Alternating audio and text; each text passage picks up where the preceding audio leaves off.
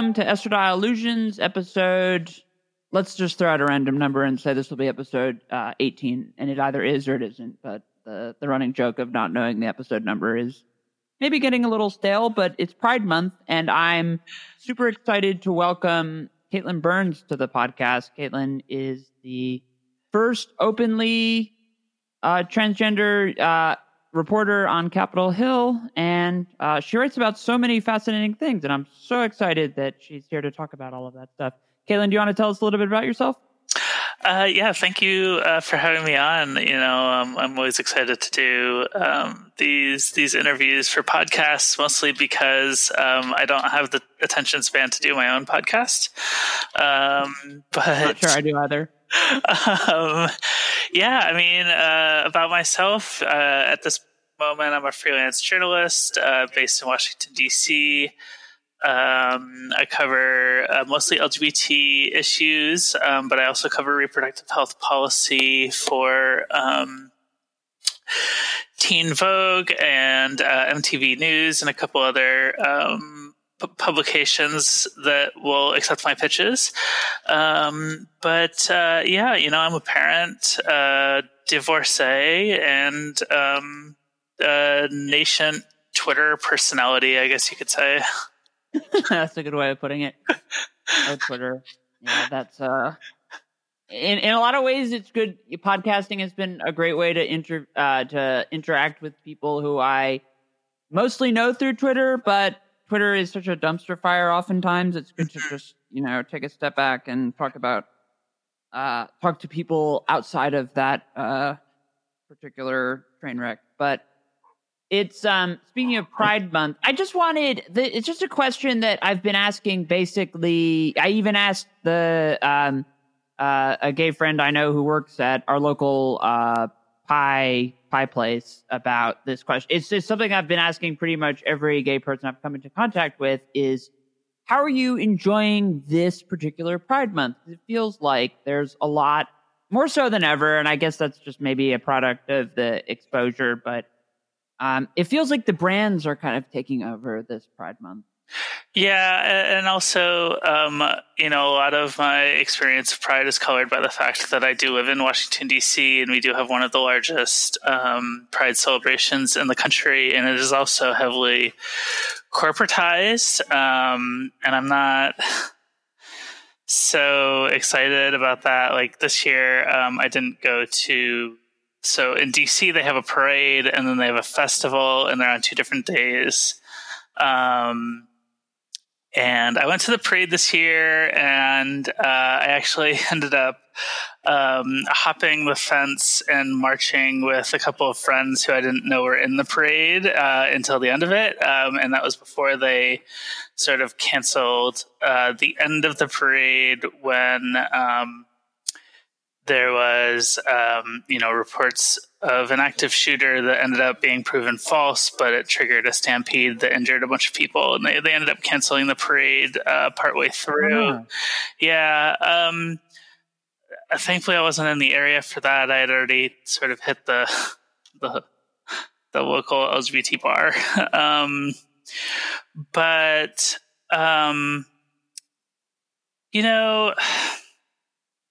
I don't know if this is just me getting older, or me getting older and more cynical, or some combination of this, but I don't really get excited for Pride very much, right? It's sort of just evolved into a thing that I do with friends, or to see my friends because my friends go to Pride, and if none of my friends went to Pride, I probably wouldn't go myself. Although it's kind of funny because it just so happens that I'll be in New York in a week and a half for their Pride. So I might end up going to that, and I don't know if I'm going to end up going with any of my New York City friends, but I just think that, Pride has sort of gotten away from our roots, which I think makes me sad. It started as a police riot, against state oppression of LGBT people and LGBT identities and are gathering places, and you're starting to see this like creep of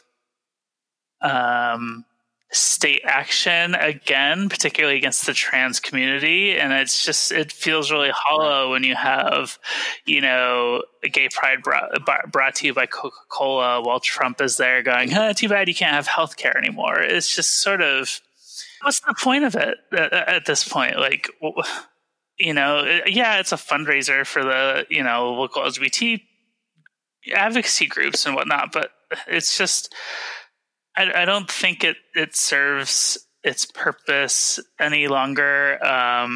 So, I just don't get as excited about that as I do for political rally for trans rights or whatnot. And maybe that's just my personality, being on the wonkier policy side of things.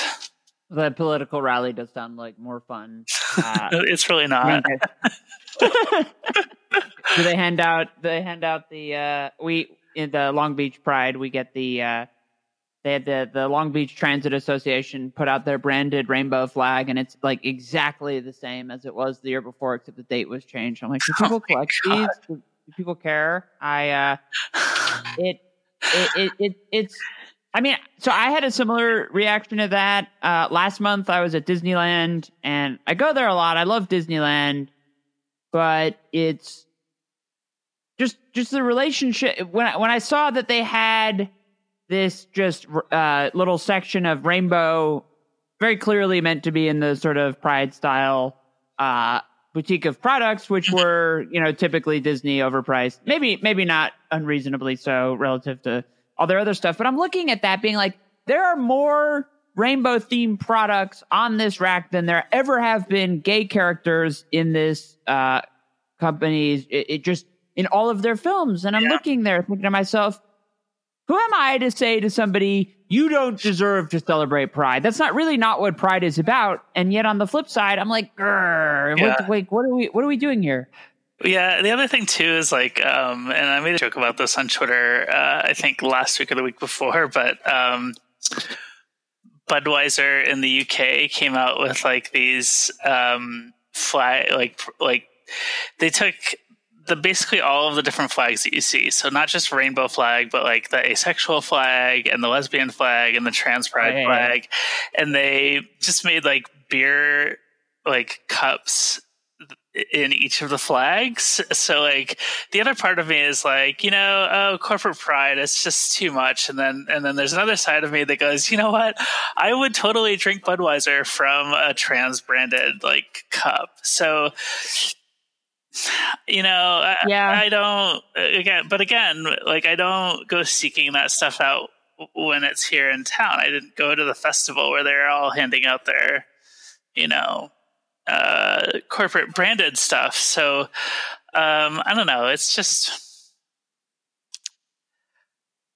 I hear what you're saying. Yeah. Pride meant a lot more to me when I was still like, I guess half closet, or not everybody knew, or just like the year or two after. Yeah. I guess maybe the first Pride in the Trump administration, but or like the first Pride that I went to was one of the first times I ever like left my house in a skirt. So like, it just doesn't do it for me like that anymore. Yeah, and it's always great to hear perspectives from outside of Southern California. Like people always say, or at least I encounter when I travel, I've never interacted with a transgender person before, or I've never met a transgender person before. And in Long Beach, at least, I have the luxury, and it's like weird to even think of it as such, where I can walk down the street and see transgender people I don't know walk by. And I guess just sort of my experience with living in a place that's relatively tolerant, mm-hmm. although the city still has some of its problems with hate crime still, but just the matter of like baseline acceptance is always different. And an interesting segue of that, I read in one of your articles, it rang true to me because it's something that I repeat a lot of the time to people who maybe don't engage with this kind of stuff on the level that we do, but covering Capitol Hill, you encounter a lot of the architects of the most anti-LGBTQ, the most conservative people on a daily basis, and you share a bathroom with them on a lot of occasions, and nothing happens. Yeah. It's like a radical normalcy that people don't really seem to understand, that this isn't some just apocalypse that's plaguing Western civilization. I mean, the one thing you have to understand about DC politicians is what they say is all a show for their constituents, right? So it gets attention when these these old legislators are ranting on and on and on about the dangers of trans women, but then when I show up, in front of them, asking them questions about some policy issue, it's still, they're still politicians and I'm still the press, right? Like there's a decorum there that seems to hold, at least for me. And I don't know if it's because, I pass or whatever, but I've never been given any grief just walking through, any of the areas on Capitol Hill, even when I share spaces with conservatives. So I think I end up thinking that a lot of this stuff is really just to try to appeal to the voters who are getting fed this stuff, through right-wing media, these negative stereotypes about trans people, particularly trans women.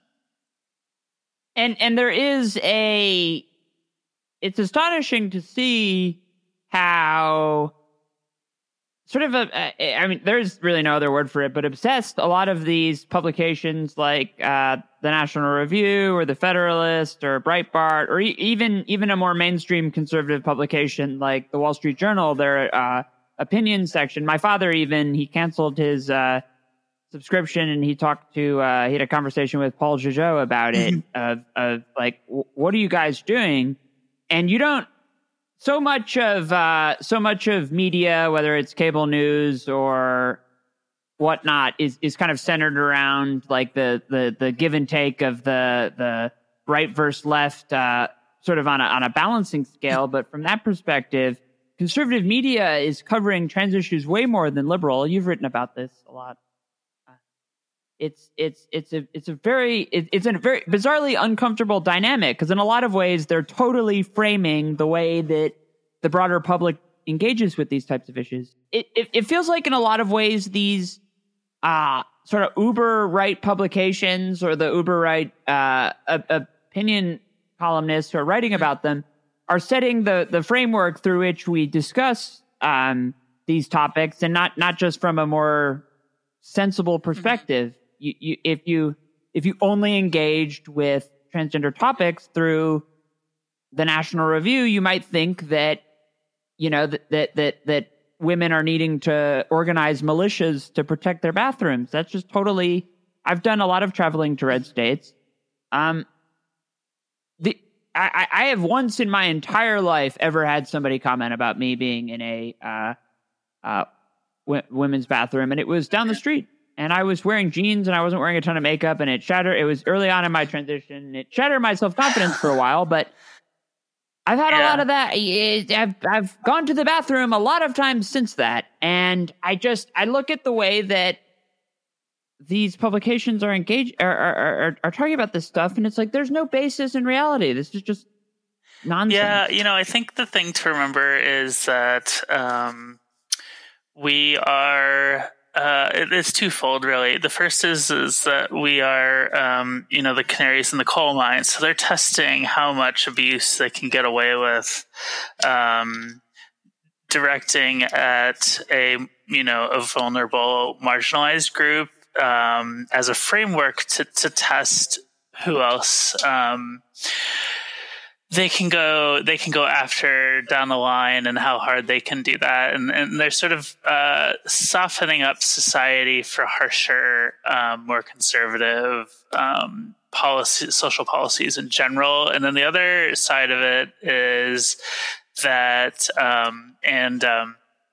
Julianne Brandstetter from the National Center for Transgender Equality made this point to me in this piece that was published actually this morning in the outline. The way that right-wing media is organized and set up is they have basically addicted their audience to outrage and fear. They have to continuously comb just the minute details of any time a trans person appears in public, they're trying to turn that into sort of a catastrophe for the rest of society. And if they all of a sudden stopped doing that, their audience would leave, because the audience would go looking to, another source for that sort of outrage fuel that they've grown almost addicted to. So really, it's an imperative of right-wing media to catastrophize every single thing, every single time a trans person makes news. I mean, how many days did they spend on that Division II runner who, won the NCAA Division II championship in the 400 hurdles? Like they spent a week on it. They're still going on that, like 2 or 3 weeks after it happened. They've never once ever before reported on a Division II women's race, and all of a sudden this one is the one that's going to spell, doom for society. It's all just a little much for me. It's just, my response to these stories is, get a life, honestly. But the net effect of all of this is that we constantly end up playing ball on their turf politically, right? So it's up to us to explain and have the longer conversation about trans women athletes competing with, with other women. It's up to us to prove that we're not a threat in the bathroom. So every new sort of conspiracy, whack-ball theory they come up with us, it then puts us on the defensive. And it's been a long time since we've had a chance to play, offense, if you will, to talk about, what we think is important, because we're constantly trying to deal with these just frankly ridiculous assertions about our lives. And especially with the sports story, it's the kind of thing that a responsible journalist or a responsible anchor on TV would go to the most obvious point when it comes to transgender athletes, which is, since 2003, the IOC, the International Olympic Committee, has allowed transgender athletes to compete under, I think you have to be on hormones for over a year. You have to have your testosterone levels under a certain amount. And since 2003, we have had we've not only had 0 transgender medalists, we haven't had any transgender athletes in the Olympics. And every couple news cycles, the notion of an invasion, the end of women's sports, just a Thanos-like erasure, a snap is coming. And, you're sitting there going, if the British are coming, when are they? When is this? When's it going to happen? When is this apocalypse, this doomsday scenario? If the doomsday clock is at midnight, if everybody says it is, what are we waiting for? That's just such a superficial thing that any one of us, I've never ever asked a anti-trans quote unquote gender critical who are people who tend not to be that critical of gender in any other instance other than transgender issues. You ask them that question, and they've got all this outrage for the theoretical, but no sense in the practical. It's very frustrating. And they hold up, and they seek to hold up our rights on these piddly little issues that honestly are making mountains out of molehills. So you cover policy on a very broad level, not just transgender issues, but on it always kind of makes me laugh at how often people on the right talk about like the deep state kind of, and they can do that because they can frame the government bureaucracy as like some unwieldy leviathan, and in many ways it is maybe a bit too large in certain aspects, but there's all this stuff that goes on beneath the level of the president's Twitter feed. And yet, when I turn on even more mainstream media, or if I just turn on the news, there's all this very, very interesting stuff going on that's happening at HHS or HUD or all sorts of stuff. And yet it was the great frustration of the past 2 years has been, I mean, how many A blocks of a news show let off with, will the president fire Mueller or not? Okay. And it bothered me to no end that we have all these really important things going on, and a lot of the news was sort of more speculative in nature than anything else. Yeah, again, I'm going to point to the outline piece that I wrote that came out this morning because I was pointed to a recent Reuters report on the sort of detailed Vice President Mike Pence's role in sort of controlling the evangelical priorities of the administration. And there was this quote from David McIntosh. He's the president of the Conservative Club for Growth. He said, one of the benefits of Trump's Twitter approach is it creates headlines, and that's what it's intended to do. And underneath those headlines, everyone else in the administration can go about peacefully doing their job. He goes on to say HHS has released several very important, significant regulations that change the nature of Obamacare, of healthcare, with very little coverage in the press. And he's referring specifically to the rollback of trans non-discrimination protections in healthcare, and also several rules on access to things like birth control and abortion access. And so to me, those two issues always go hand in hand because those are the ones that conservatives will always target first and together.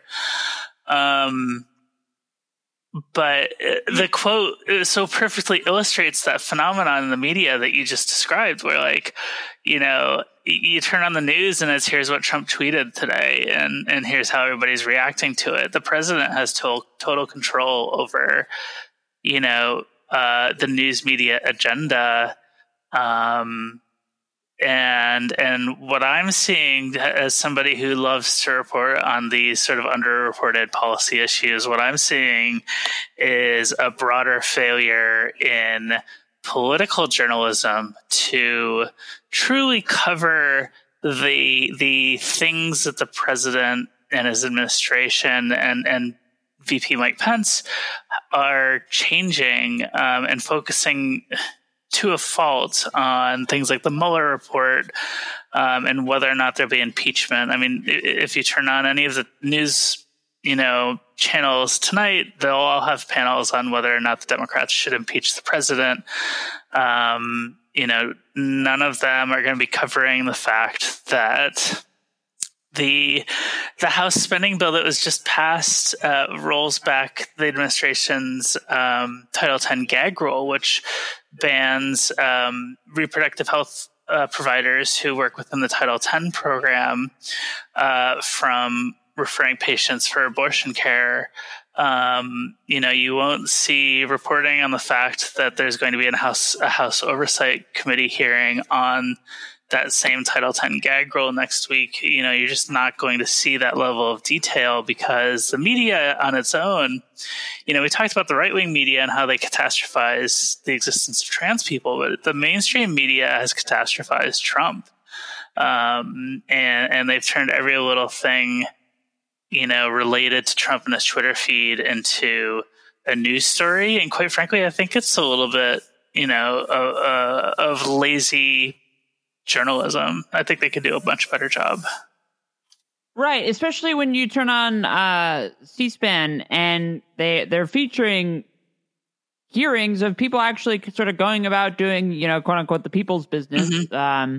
Even if some of it is grandstanding, but even the video of Jon Stewart speaking on behalf of the 9/11 first responders that's gone viral, mm-hmm. stuff like that kind of brings to light that these type of hearings, they get televised, and that ostensibly sort of important things could be tackled, mm-hmm. happen beyond, just the once every couple months when a big name like Michael Cohen or somebody comes on, and then it becomes sort of it becomes sort of all encompassing for all of the news mm-hmm. channels. But you're somebody who has, I've noticed on Twitter sometimes when you're, people have pointed out you've been in the background of some of those talks. Yeah. I was just wondering if you could talk about just like the process of, covering a lot of those hearings, sort of just the machinations of going through Capitol Hill, trying to figure out what story is mm-hmm. there beyond the there's because there's so much going on. Yeah, and I've been doing this for a little while now, so like I have mostly I find out about these things through email. Whether it's an organization who's having one of their staff people testify or whatnot, it's a lot of times I'll get emails directly from members of Congress or the staff of members of Congress about these hearings that are going on, and they'll send press releases about it, and that's how I usually learn about these hearings and when and where they're going on. It's interesting. Last year, I spent a lot of time on the Senate side because that's sort of where things were happening. Democrats had enough votes to sort of muck up the legislative process. So, right. There had to be a little bit of cooperation from Republicans to enact any sort of legislative agenda. And then this year, with the Democrats retaking the House, there's a lot more action on the House side. The Senate has become, as Nancy Pelosi has sort of relentlessly pointed out, a place where bills go to die. They just don't pass a lot of bills anymore. They're focused solely on appointing conservative judges to the federal courts, and they just ignore the bills that the House sends them. And with Democrats in control, they can sort of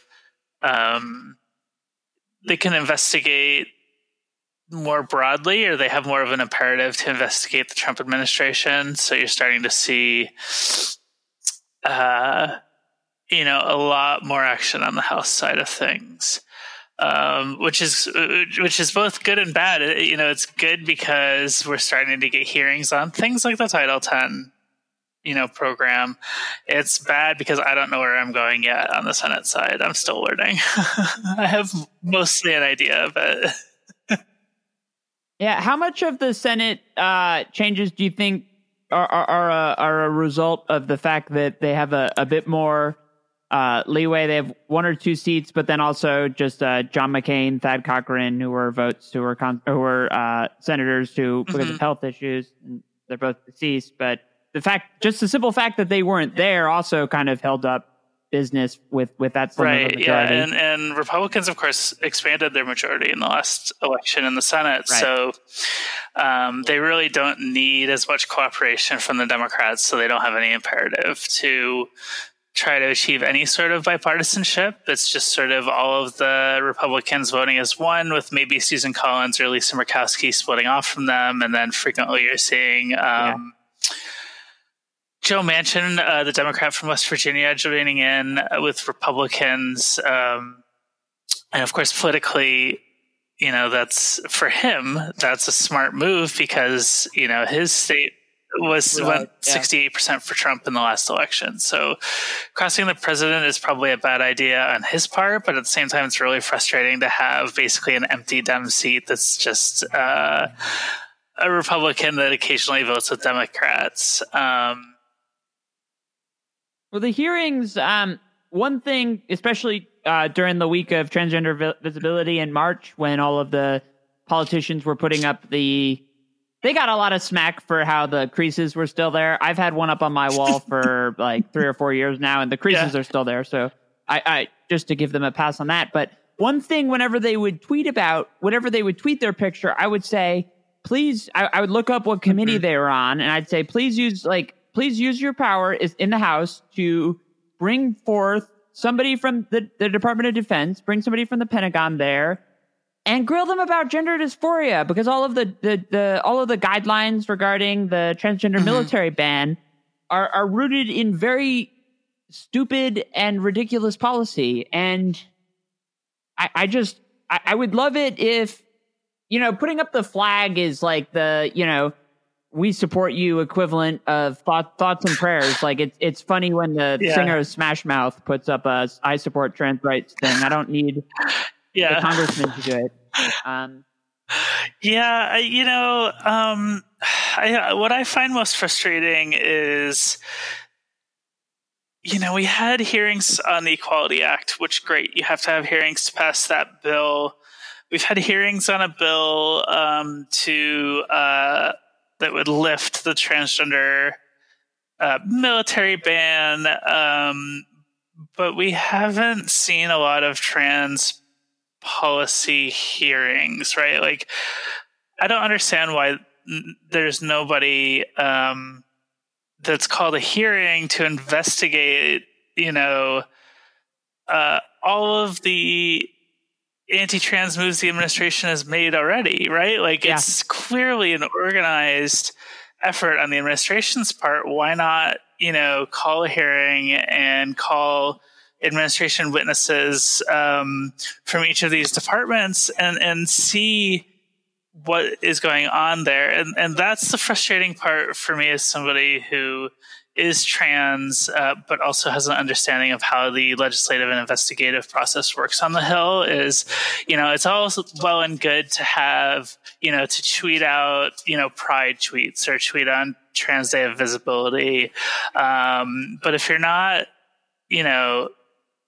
actually doing the work on these things, those are empty promises. Those are empty tweets, and I can take them or leave them. Right. I actually, in the while we were recording, I think it was either yesterday or the day before. Beto O'Rourke he emailed out his big LGBTQ plan, and I read through it, and it was he gets criticized a lot for being a little wishy-washy and not big on policy, but I thought that what he did was very thorough, and I emailed I don't know why I'm on his press email list or who put me there, but I emailed back. I said, hey, I read all this stuff. I think it's interesting. What I didn't see was what does Beto plan to do when the Equality Act, whether it's now or whether it's in 2 years, if he ever did get elected president, what would you do when that dies as a result of the 60 vote requirement in the Senate?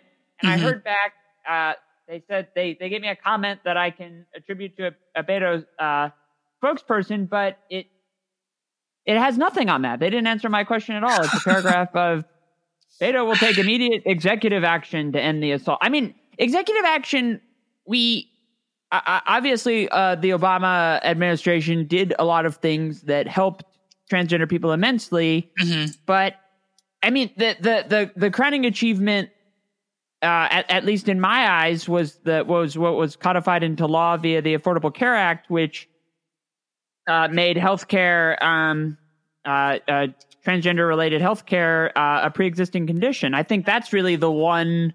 And obviously, the Trump administration has been trying hard to roll that back. But just at least from a practical day-to-day life, the thing that really impacts my life is that single thing. And I'm saying to myself, okay, the Senate has changed drastically since when the Senate had the votes required to get Obamacare through. What are you going to do about that? And I had no answer. It's great that he can. It's great that we have presidential candidates nowadays to acknowledge that transgender women of color are being murdered at a very uncomfortably high rate right now. It's ridiculous. Yeah. But for all the times I hear that transgender bathrooms caused the Democrats to lose in 2016, I don't know about you, but I don't seem to remember that being a huge pillar of the Hillary Clinton campaign. No, it's honestly they've sort of reversed the dynamics on this issue. It's really being directed by those on the right. Like, all this anti-trans stuff is in the basic GOP, political platform. It was all right there during the 2016 campaign. We could all read it. And it's really the agenda on this is really being pushed by those on the right because they see it as a winning political issue for themselves. And that's really frustrating because they've also managed to somehow change the perception on this to, the trans people are jamming this stuff down our throats. And that's just not accurate. We just kind of want to be left alone. Right. Well, I don't know what transgender people in the mainstream are there to push it down anyone's throat anyway. Yeah. But you wrote an article this past fall, right around the time that the New York Times article came out about how the Trump administration was trying to erase what it even means to be trans. Mm-hmm.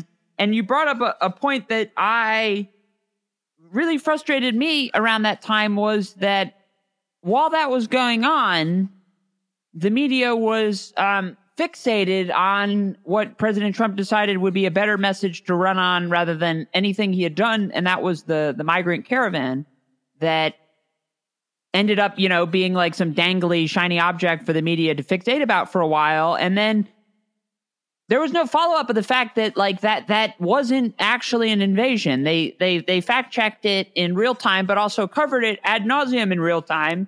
And I had a bunch of news shows set to record, and they wouldn't talk about the transgender policy reversal or at all until you'd maybe get it in the D block or the E block right around, for 2 seconds. It was ridiculous. Yeah, it's just not a priority for these news organizations, and it's really sad.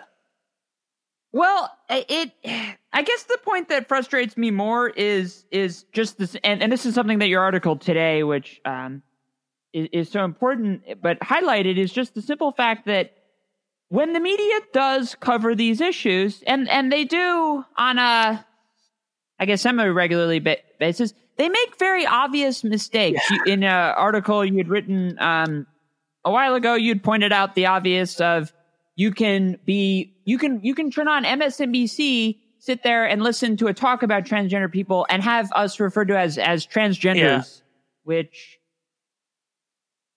plenty of people use, sure, but when you say that's not correct, and somebody says well, I didn't know, and you're like, well, does that sound right to you? Transgender. Sounds like a... yeah. No, it absolutely is.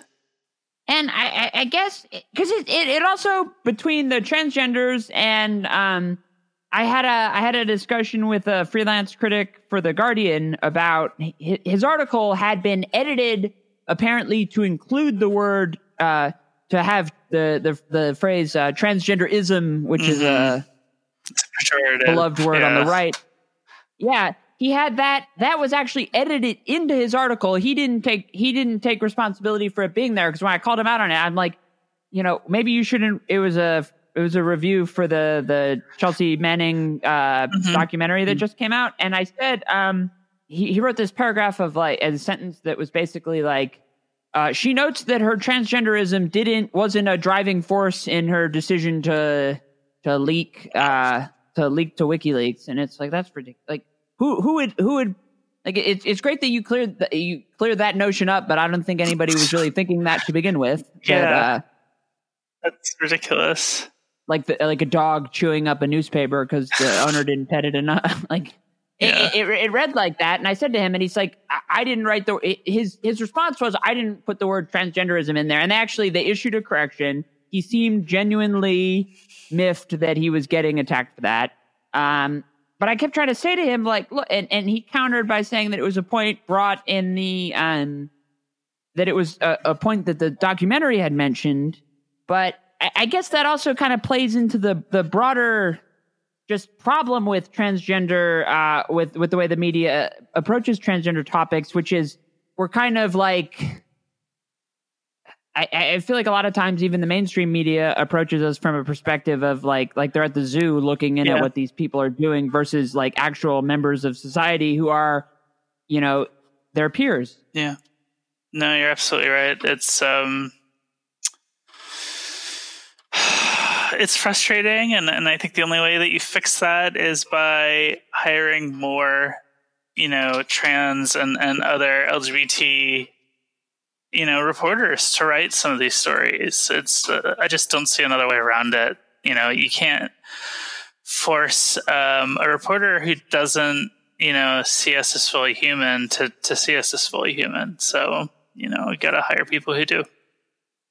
And for transgender people, we're not so much of the political topics are framed from the right left perspective. I mean, transgender people are not wholly beloved by the entire left, as you mentioned. Not at all.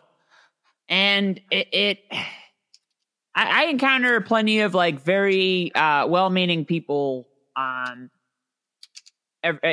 who want to like get educated on this topic, but even like it's so frustrating that you can Google transgenders and figure out in 2 seconds if that term is bad or not. It's right there. Yeah. It's on the front page of Google. It's very easy. It concerns me that the will to even do that isn't there. And as you noted earlier, reproductive health and transgender healthcare are way more linked just in terms of being objects of attack from the right that anyone wants to give them credit for. Mm-hmm. And you got all these people chasing the shiny object of impeachment, which isn't going anywhere. Mm-hmm. This podcast, our second episode was on impeachment, and the Mueller report actually came out as I was recording it, and it changed very little of what I was doing. Because I was just like, yeah, this is going nowhere. He's not going to be impeached. We will spend countless hours covering it, but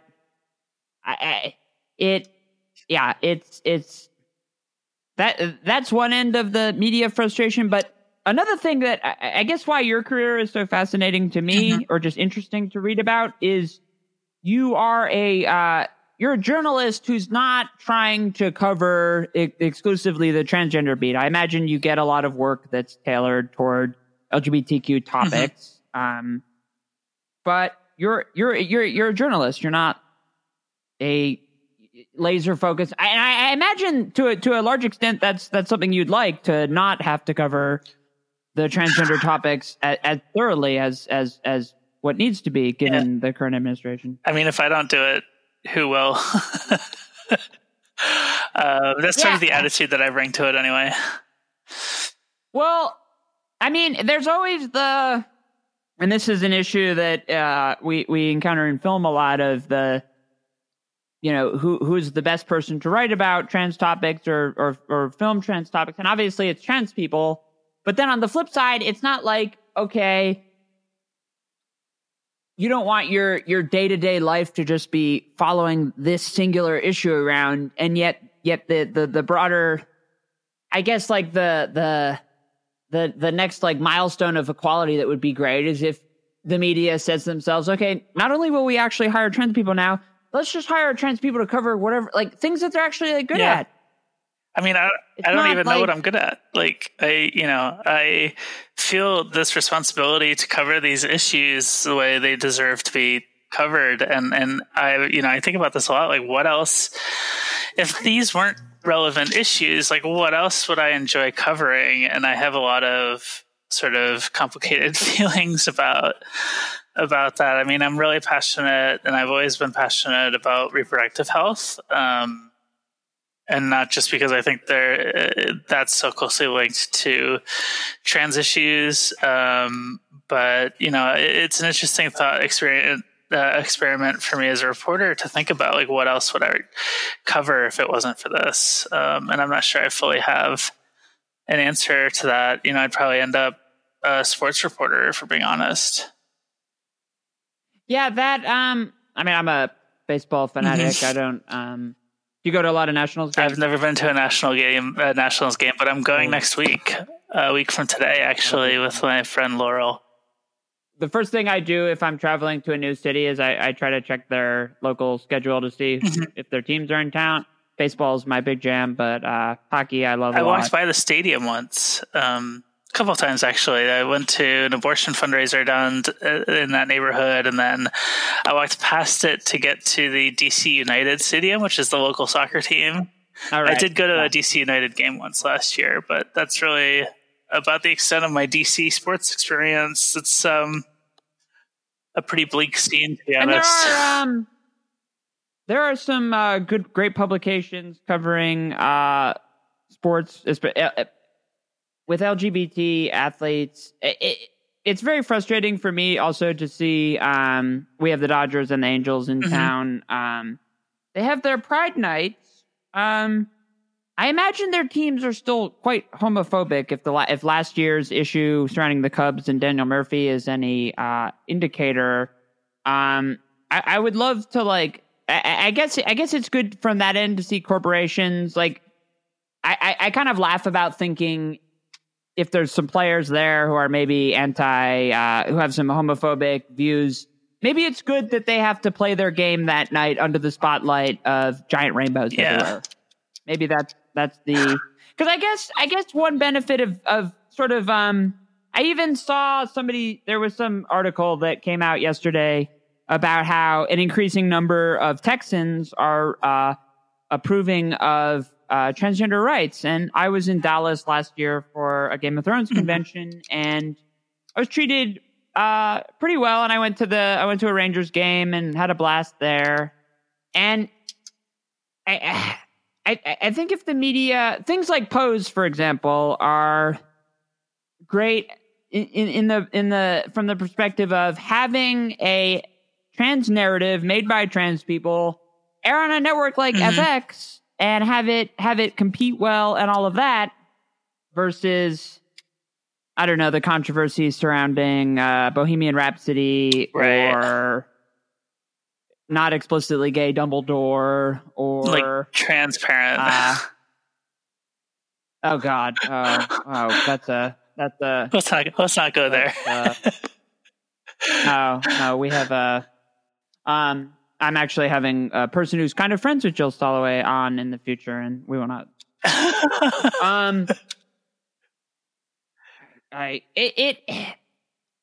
Things though, like I guess I was flicking on the TV yesterday, and Boys Don't Cry was on, and then on the guide, the Danish Girl was starting on on a different one of the HBO channels right next to it. I'm sitting there being like, okay, here are two transgender narratives airing.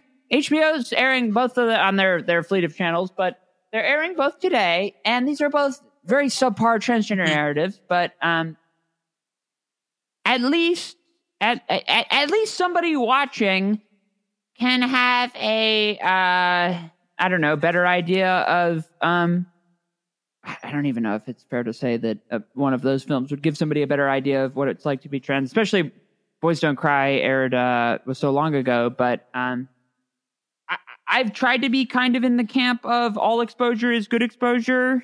I mean, not literally like bad exposure, obviously, but like I mean, plenty of transgender people have complex views on Caitlyn Jenner, for example. I, for one, am very grateful that the media had its just like collective just shitstorm about all of her, the awards that she received and all of that. In a lot of ways, it was good they got it out of their system. Yeah. And I keep trying to think about where transgender media, where transgender people in media and all of that. Where do we go from here in a moment? And it's so difficult right now because it's the year 2019. There's tons of great breakthroughs in for transgender people on so many different fronts. I did an article for Rotten Tomatoes' editorial for their Pride celebration on A Fantastic Woman, which came out, I guess, at the tail end of 2017. And it won last year at the Oscars for Best Foreign Film. And it frustrates me a little bit that up and away the sort of most down-to-earth, realistic transgender portrayal of sort of what it's like to be a modern trans woman came from Chile, because it's like, can't we have something in America that comes close to this? Like, why is it that hard? Yeah, I don't know. It's just it's frustrating because we don't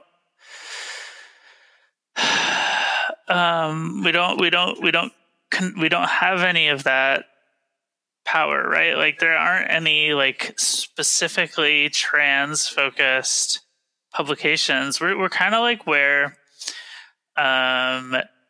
cis gay media was back in like 2000, in the mid 2000s, like around the time that Ellen DeGeneres came out, and you started to see more and more, gay and lesbian celebrities come out. We're sort of in that period. There's a lot of similarities between then and now in the media, and back then, that's sort of the time when, sites like After Ellen, before they turned transphobic, started up, and they did really great work for a long time before they were sold to a bunch of transphobes. But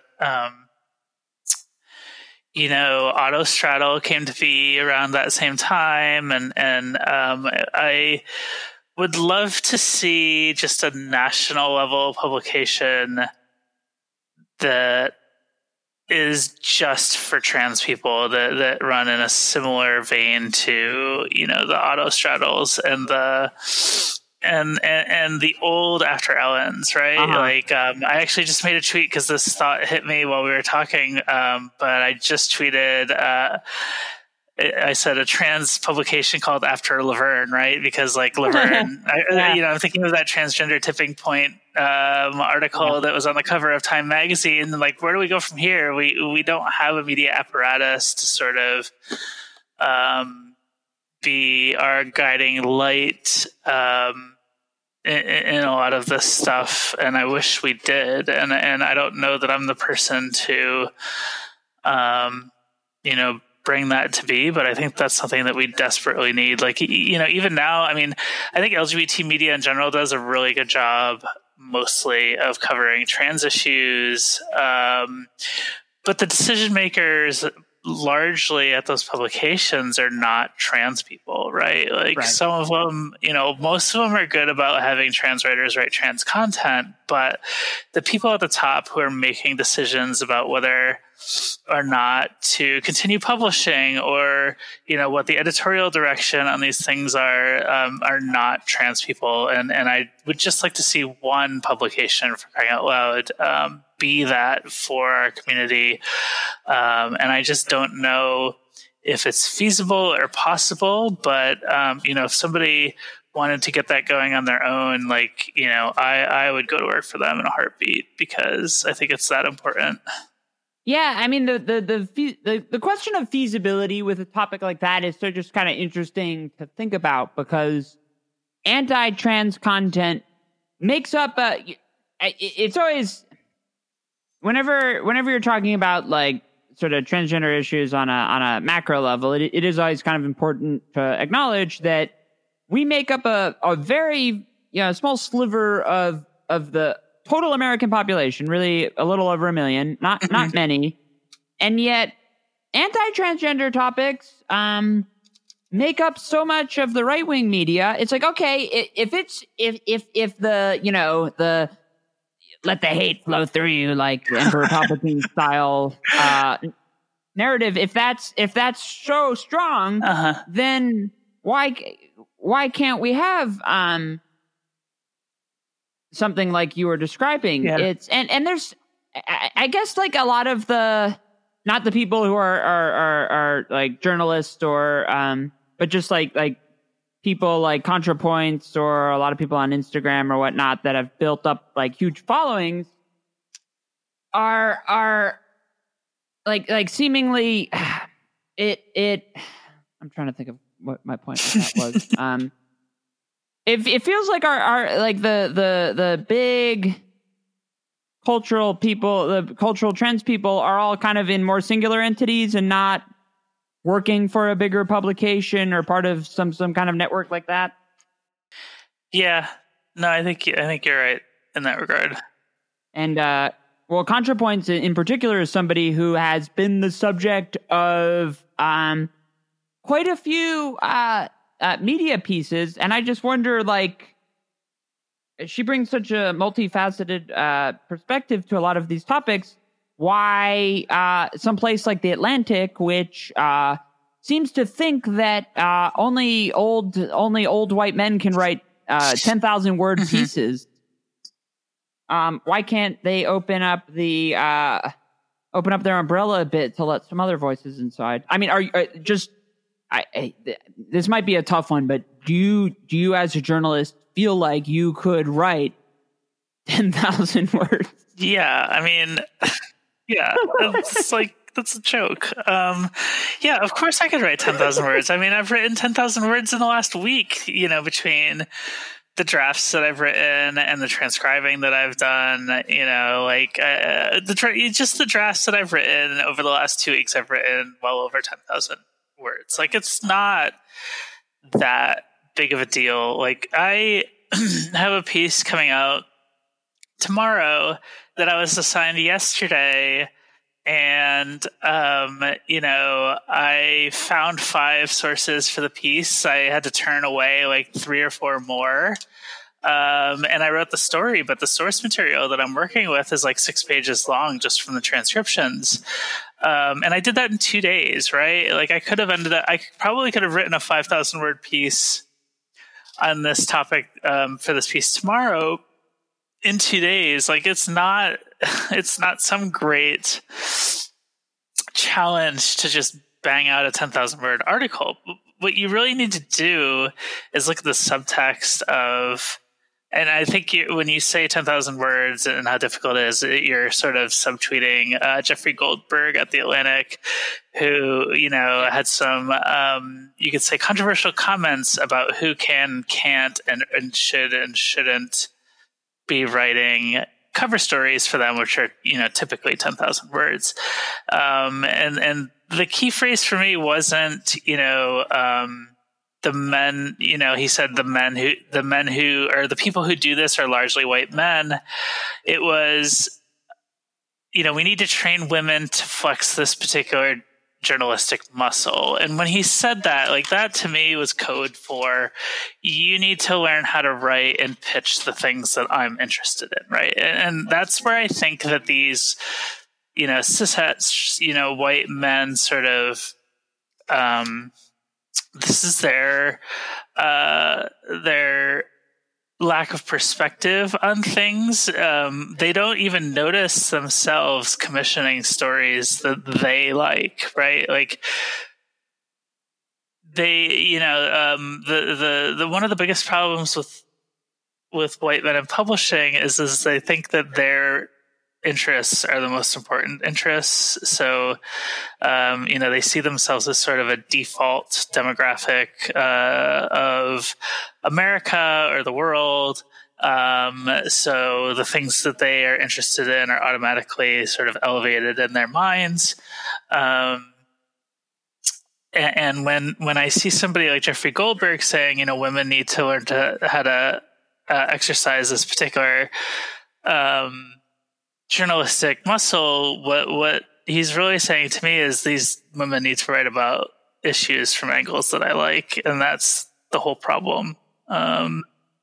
Yeah, I saw a lot of that kind of dynamic of what you're describing in place when with the box office success of both Black Panther and Crazy Rich Asians, there were all these stories about framing kind of their success as a surprise, and I'm sitting there being like, this who is this a surprise to? Like these demographics, I could have sat and in a couple hours provided a reasonable case for a well-written movies. Like the two of those would obviously be strong contenders in a market. The data was there. It was the will from the top to take a like mainstream outlet like Marvel and say, okay, let's give out this opportunity. The notion of whether or not that opportunity would be a success, I don't think was as ever in question as anybody in a position of power was ever giving it credit for. And it's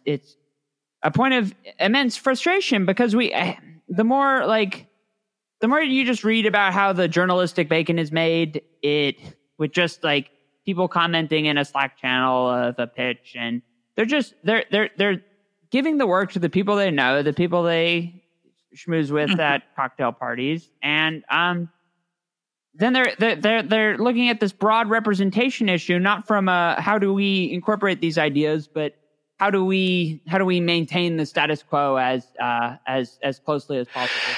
Yeah, it's hard to get established, in this sort of journalistic marketplace. That's probably the biggest thing. Like, people aren't supposed to be able to do what I did with my career. I started just self-publishing personal essays, and then I started, having personal essays commissioned at professional outlets, and I sort of have graduated along the way into more serious reporting. But what I see a lot of is,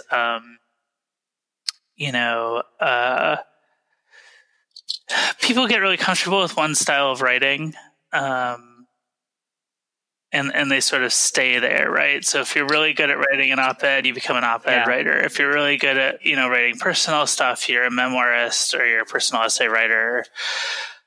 And they tend to stay with that stuff. And I think, for me, what has led to the career that I have is I have a willingness to like reinvent the wheel several times.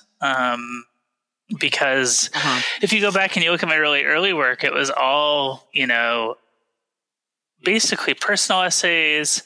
There's a little bit of like opinion stuff, and there was no reporting. And then I sort of self-taught myself how to report because I saw that my personal essays weren't, there was a time in like 2006 where personal essays were like really hot. And I think, I even missed the peak of that. I think 2014 and 15, like the personal essay market was just really hot. Like they were commissioning everything.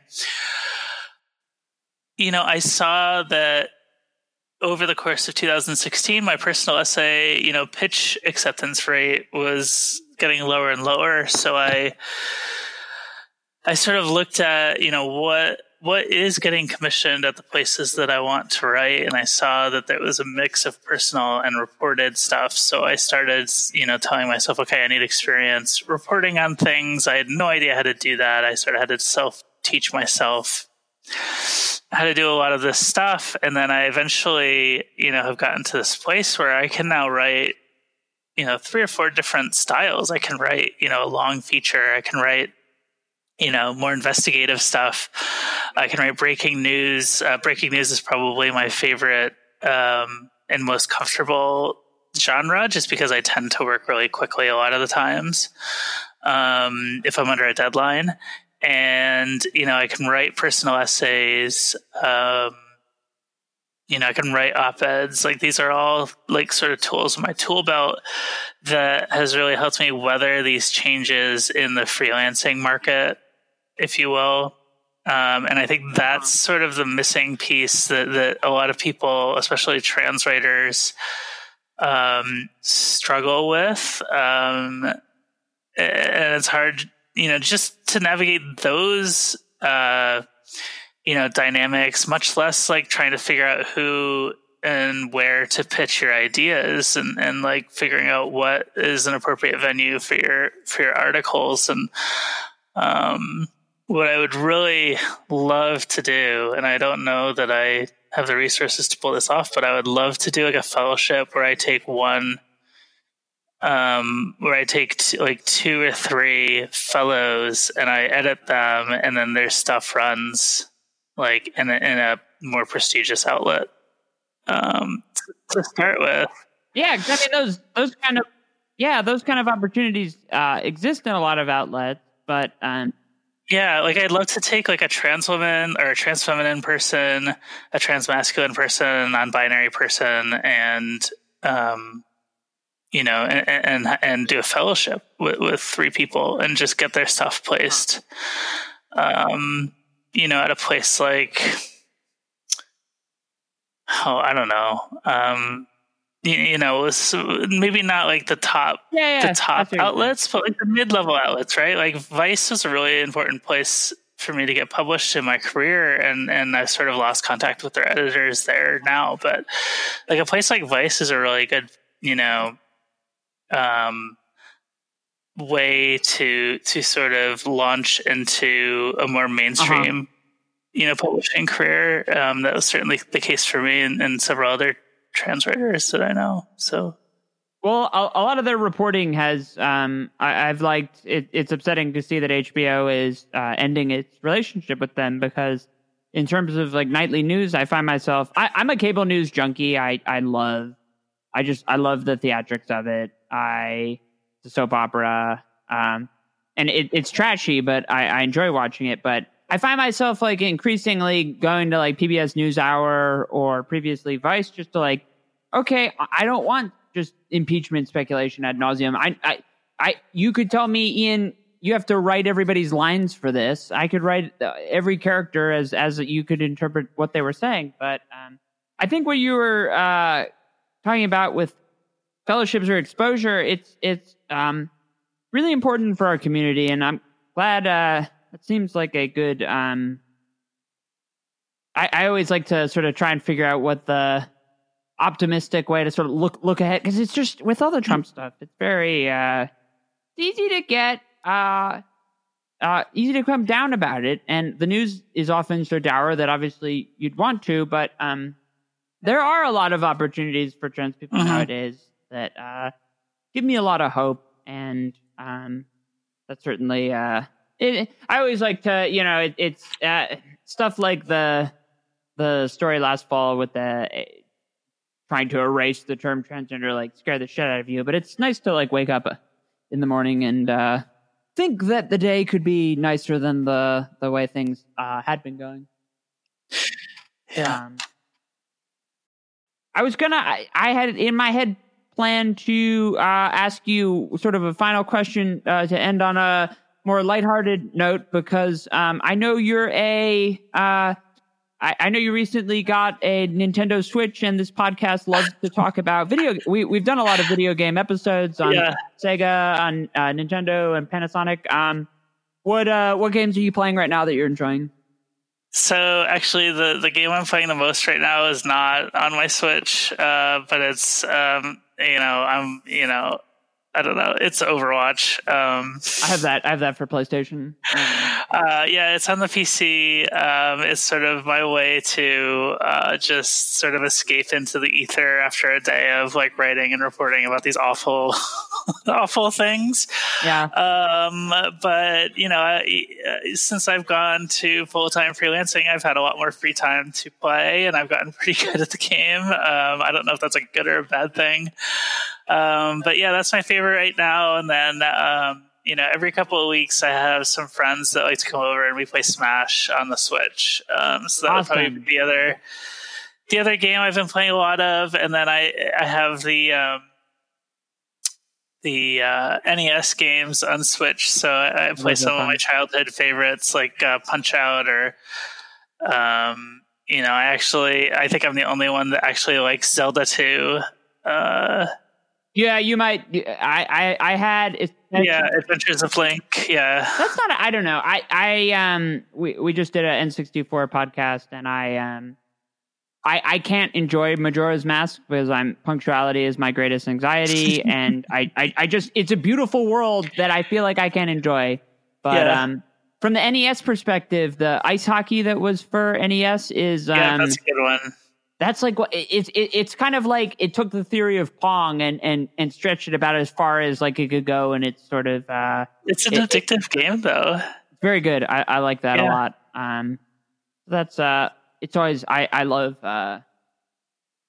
when I named this podcast Estradiol Illusions, it was like a nod to being trans, but it's always great to just hear about transgender people, interest in all of that. You had written, I guess to end on, you had written an article about how it's time for the media to retire the sad transgender trope, Mm-hmm. and I couldn't agree more. And it's been really great to talk to you about policy and what you're doing and what you enjoy, because try as Trump might, our lives as people who are out of the closet and living, you can only imagine that deep down Mike Pence is still sort of just angry about all of the things that he and his people have failed to do over the past 10 years or so, and all of the progress we've made. Yeah, I don't know. It's I try to downer that it's always good to talk with other trans people about things that aren't just intrinsically linked to the pain and suffering, which seems to with the media.